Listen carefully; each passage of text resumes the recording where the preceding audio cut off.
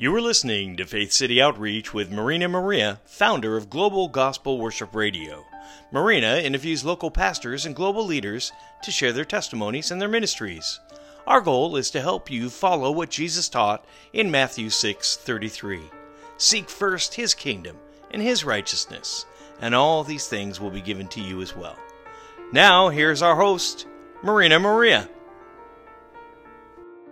Welcome to Faith City Outreach. This is Marina Maria with today's special guest, Alex Cook from Wealth with a Purpose. Alex is a licensed financial planner in Australia. He is passionate about providing Christians with highly practical training in the areas of personal finance, church finance, and entrepreneurship. His courses are designed to apply God's Word with contemporary financial planning practices to your personal finances, your business, your church, and your ministry. Thank you, Alex, for returning to Faith City Outreach to finish sharing part 2 about the ministry that the Lord has given you, Wealth with a Purpose, where Christians can learn to apply what God's Word says about money, wealth, and possessions. Alex, can you please give us tips? I believe you have 3 tips that can help us basically align our finances with God's Word. Yeah, look, there's a couple of things. There's probably a whole range of things, but we'll keep it nice and simple for listeners. Look, the first one I really want to encourage is the tip of giving generously. This is, I guess, something God's put on my heart from day one. Our ministry is called Wealth with Purpose.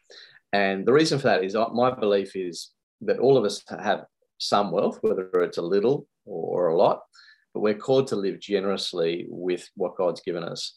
We're called to live with an open hand. You know, we should be open-handed with the money that God's given us. In fact, I would use the expression, we should hold money loosely, okay? In our culture, we tend to hold on to things and we want to accumulate it. What I'd say is what we really should be doing is holding it loosely. And so the reality is, and I might have mentioned to you this before, is that life is very short. It is breathtakingly short. I'm 45. I can't believe how quickly it's gone. And I want to know that the money that God's given us and that my life has counted for something very worthwhile. And one of the ways that we can do that is by giving generously and to sowing into God's kingdom. Now, there's lots of different things, of course, that we can sow into. So we can sow into our local church. We can sow into helping the poor. You know, when we look at the number of Bible verses about money, a huge number are about the fact that as Christians, we should be helping poor people. You know, around the world, there are people suffering and living in hunger. And of course, there are Christians being persecuted. So we need to be helping those people. We need to be helping people who are trying to advance the gospel. So people who are, you know, whether it's missions or, you know, ministries like yours, radio missions, where that's out there, getting the God's word out there. We need to get God's word out there as much as we possibly can. You know, we know Jesus one day is going to come again. And when he comes again, we want to have brought as many people into his kingdom as possible. And we need to do that. And we do that by giving generously. You know, gospel work takes resources to do it. So we need to support that financially. The other thing to say is with giving generously, one of the things that really excites me is in Acts chapter 2. So Acts, if people get out their Bibles and read Acts chapter 2, verses 42 to 47, it shows the model of the early church. And in the early church, they used to meet together. They would pray together. There were signs and wonders. And it says that they sold property and possessions. Many people, when they think about giving, they think of just giving out of their income. So, you know, I often hear pastors saying, give 10% of your income. And that's fine. You know, we should give out of our income as we earn it. But one of the bigger challenges is how do we give out of our abundance of possessions as well? You know, if you've been blessed with all sorts of things, whether it's, you know, houses and cars and all sorts of things, why not live generously with those as well? And an example I'd give is that here in Australia, I've got a friend who's a pastor, and she's in her mid-60s, and she's given away 4 cars to people in her church. So she's had people in her church who are single mothers, you know, very limited financial resources. And many couldn't get, in Australia, because it's spread out, you really need a car to get around. And so she's literally given away 4 cars to people to help them be able to get around and be able to do things. And so that's giving away something that she herself needed. But you know what? God replaced it. Whenever she's given it away, God has replaced it. And so this is the thing. We often think, the mistake we often make is we think that when we give something away, we think of it as being gone. We think it's disappeared. But what we forget is that God is the ultimate provider. And so when we live generously and we sow into things, God can replace it very, very quickly and very, very easily. But just jumping back to that Acts passage, the reason why I think this is so important is in the very final verse, in verse 47, it says, "And the Lord added to their number daily those who were being saved." So my belief is that if we want to see a revival in the Western world, in Australia, in the US, and all these countries that are slowly going away from, they're going away from God, and really not even slowly these days, they're turning their back on God. If we want to see that turn around and go back, and for these countries to become God honoring again, I think what that's going to take is Christians being willing to live generously out of what God's given them, to willing to put aside all their earthly desires and their earthly, passions, and say, you know what, God's kingdom above all else. And when they do that, I believe that's when we'll see revival. When we say God is first in my life, and that's not just an expression, when it becomes a fact, because for many people, it's just a Christian cliche, right? God is first in my life. It's just a Christian cliche, but we need to see it actually come out in practice in the way that we manage our money. And when we see that, I believe we'll see revival. When the world can look at us and go, wow, look at these people here who are giving up everything in order to fulfill their beliefs. When people see that, they'll be amazed, particularly when we're giving and we're meeting people's needs. We're helping people. We're not looking after our own needs. We're looking after the needs of others. And when the world sees that, I think we'll see some really positive changes. And when God sees it in us, that we truly, really mean that we've put him first in our lives. He knows it. He knows us more than anybody else. Absolutely. No, absolutely. Alex, can we outgive God? Definitely not. Definitely not. I mean, the thing about God, this is his character. His character is one of generosity. And when you think about John 3:16 says, God so loved the world that he gave his only son. And so when we think about that, that's the ultimate act of generosity, that someone would lay down their life for sinful mankind. It's the ultimate act of generosity. So the reality is we can never outgive God. And God, we often, I think, we don't understand necessarily God, what he's like in his character. God is a God of abundance. God, there's no recession in heaven. There's no lack of resources. God can make things happen very easily, and he is the ultimate giver. And the thing is, he loves his children, and he wants to look after his kids. I mean, I say this to people: we've got to make sure we have God, the right perspective of God. I'm a father. I've got 4 kids. Of course, I want to be generous to my kids. I love them. I want them to have good things. I don't want to spoil them, but I want them to have good things. I want them to have an abundant life. And so God is like that with us. He wants us to have an abundant life. Now, abundant life doesn't just mean money, but it means obviously that he wants to meet all our needs so that we might then build and be a blessing to others. God wants us to be a blessing to other people. And really, money should flow through us. And when we start stepping out of faith and living generously, we're basically freeing up God, because he knows he can trust us to actually do the right thing, and the money will flow through us. So it's true. Exciting. What about someone who doesn't have a lot of wealth, but enjoys giving generously? What do you think about that? They're the most powerful ones. People who often don't have financial resources but live generously. I just love the story in the Bible of the poor widow. She's at the temple treasury and she puts in the last 2 copper coins. So Jesus is, observing what's going on. You see all the rich people, they're all throwing in large sums of money. But the reality is they were just giving out of their abundance. It wasn't going to have any effect on their life, what they were giving, even though they were giving large amounts. Whereas this poor widow, she put in her last 2 copper coins. Now, rationally, you'd say, well, that's crazy. Why would you put in your last 2 copper coins? You've now got nothing left. We'd say, oh, don't do it. God understands your situation. Don't do it. Mm-hmm. But she knew the truth, and that is that, firstly, she could trust God to meet all of her needs. So even though she was parting with that money, God was going to look after her. God wasn't going to leave her destitute, and she was going to be looked after. And so this is how we need to think. Even if you have a little, and all of us have different amounts, some of us have a little, some have a lot.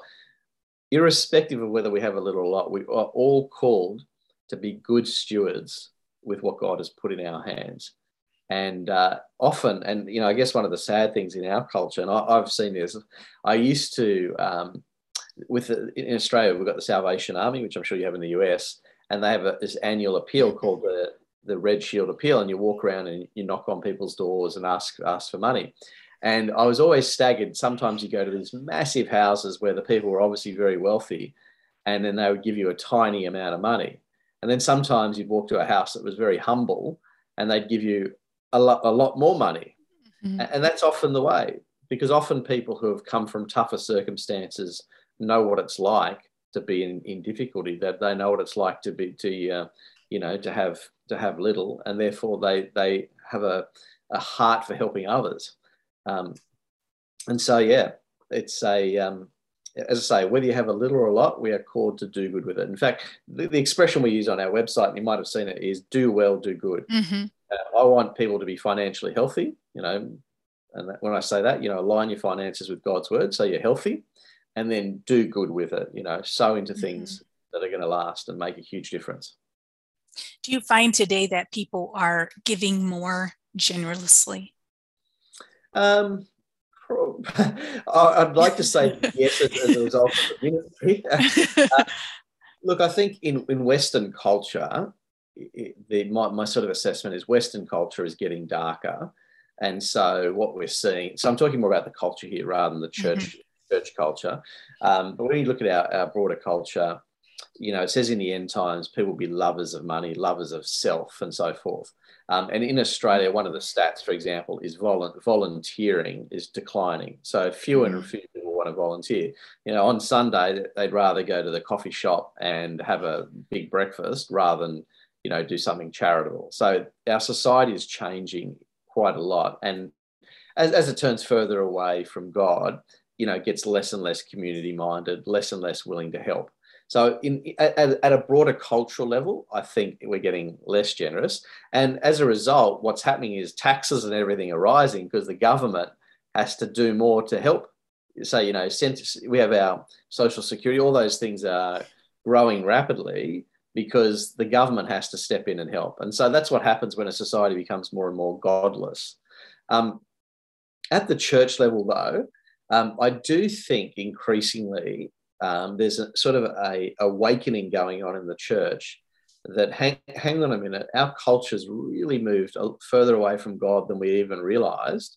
Our culture's not really Christian at all anymore, and that we now need to do something. And so I think there's a growing sense that we need to really start getting out there, advancing the gospel and stepping up to the plate, living more generously and so forth.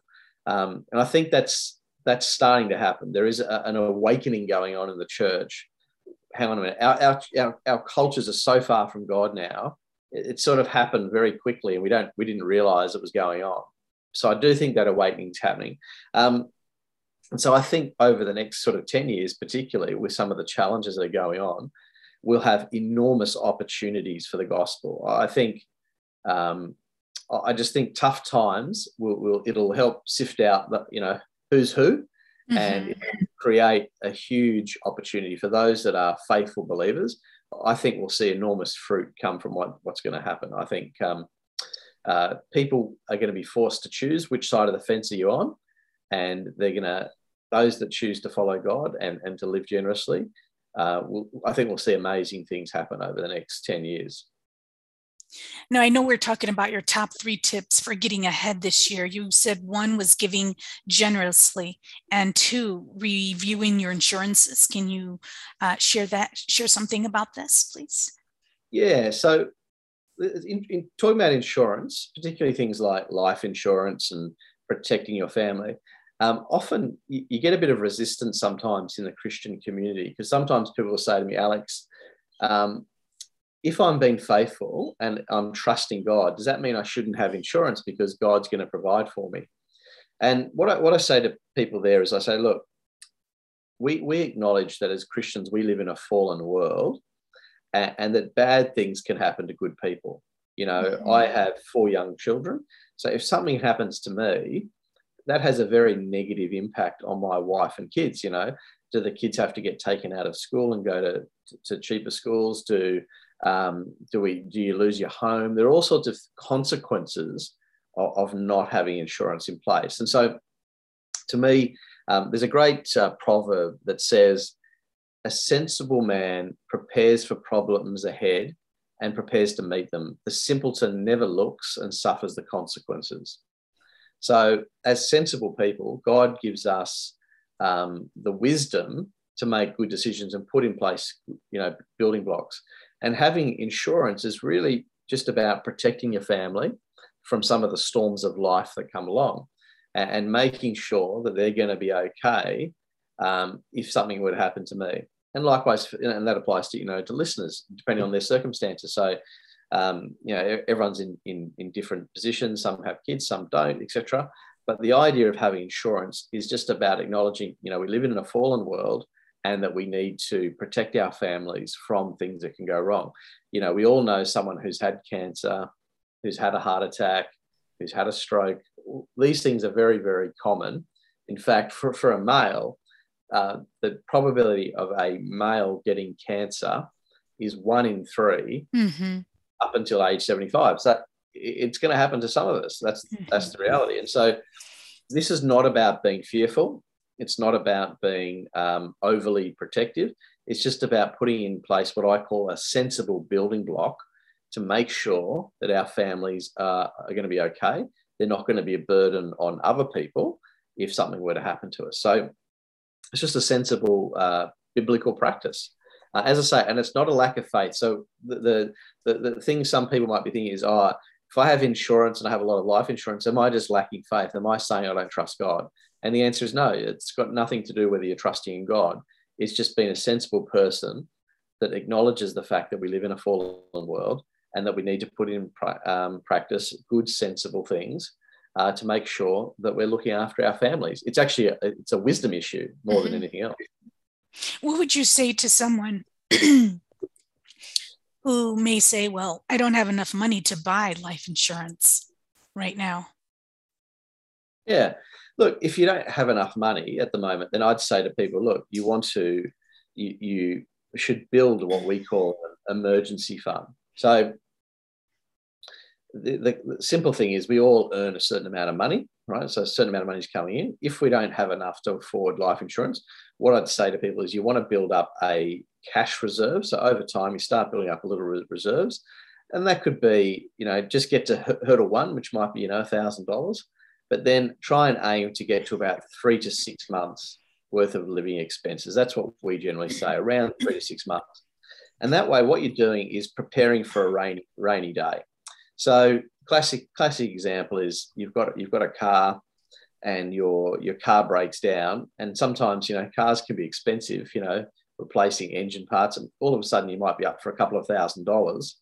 But by having proper insurances in place, or in this case, cash reserves, your cash reserves can help fund that. So if you don't have a lot now, just see it as a journey. Just see it as, I want to slowly go on a journey and get my finances in better shape, get the reserves in place. And then once you can afford it, then you can get insurance down the track. Yeah. So they should, with each paycheck, save whatever they can? Correct. So what we say to people is we give it the principle, we call it the 80-10-10 rule. Mm-hmm. And what it is when you get your paycheck, First 10% we call giving to God.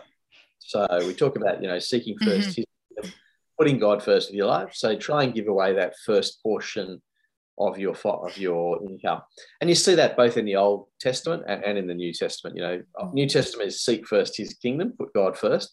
And when you look in, certainly in the Old Testament, you see the first fruits principle and honoring God with your wealth. So to me, that's assigning the first portion of your income to God and building his kingdom. The second 10% is what I call the savings side of it. And that can be building up your emergency fund initially and saving money for the future. And then try and live on no more than 80%. So 10% to God, 10% for long-term saving, and then live on 80%. Now that's just meant to be a simple formula. It's not meant to be legalistic or anything like that. It's just meant to be just a pragmatic way to manage your money. Now, as your income goes up, what we want to do is increase our giving and increase our saving, not increase our lifestyle. Because what typically happens when people earn more, the more they earn, the more they spend. That's right. What typically happens. So what we want to do is, as we earn more as Christians, we want to be more generous, and we also want to save more as well for the future. So yeah, it's just a simple formula, a simple way to do it. We are now talking about tip 3 for getting ahead this year. You mentioned thinking long term. Can you talk about that, please? Yeah. And look, there's 2 ways I'd answer it. One is thinking long term in this life, and thinking eternal would be the two things I'd think about there. Most people, when it comes to their money, they tend to only think a few weeks ahead, right? If you look at statistically, both in the US and Australia, half the population just lives month to month. So paycheck to paycheck. That's how most people think and how they act with their finances. So for me, being a good steward of what God has given us involves having to think through how we're going to manage our money well. And one of those things is to have a long-term focus. And when I say long-term, as I say, I think there's the biblical eternal focus, and then there's pragmatic saving for the future. So when I say from the pragmatic side, thinking long-term is saving for the future when we're going to be unable to work. It could be for saving for future goals, could be saving to fund ministry activities, but setting aside money for long-term goals that you want to achieve. And that's the thing. We use the word purpose a lot in our ministry because we believe that your money should be purposeful.